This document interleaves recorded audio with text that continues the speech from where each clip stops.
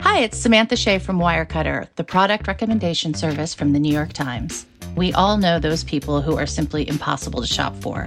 At Wirecutter, we have a huge collection of gift guides to help you find the perfect present. We can help you find a gift for the indoorsy type, a gift for the coffee lover looking to try a new bean, something that's nice but not too nice for the new person you're seeing, the best packing cubes for frequent travelers, for the music-loving dad, try a Thelonious Monk album. We believe there's a perfect gift for everyone, and Wirecutter can help you find it. Check out all our gift guides at nytimes.com/gift guides.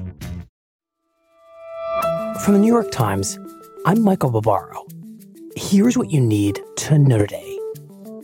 The maker of OxyContin, Purdue Pharma, has agreed to settle a major case brought by the federal government by pleading guilty to criminal charges and paying penalties of up to $8.3 billion.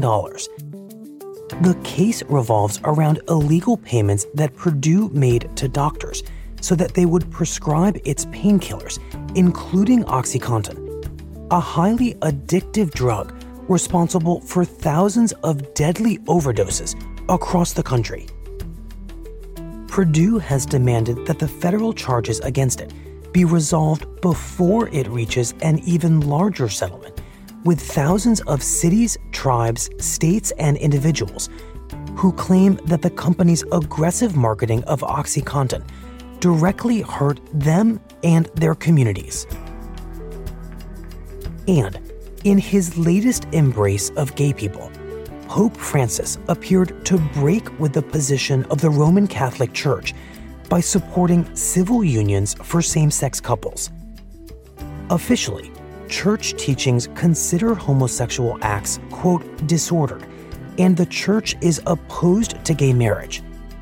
But in comments made to a documentary filmmaker, Francis unexpectedly called for a civil union law to protect gay couples.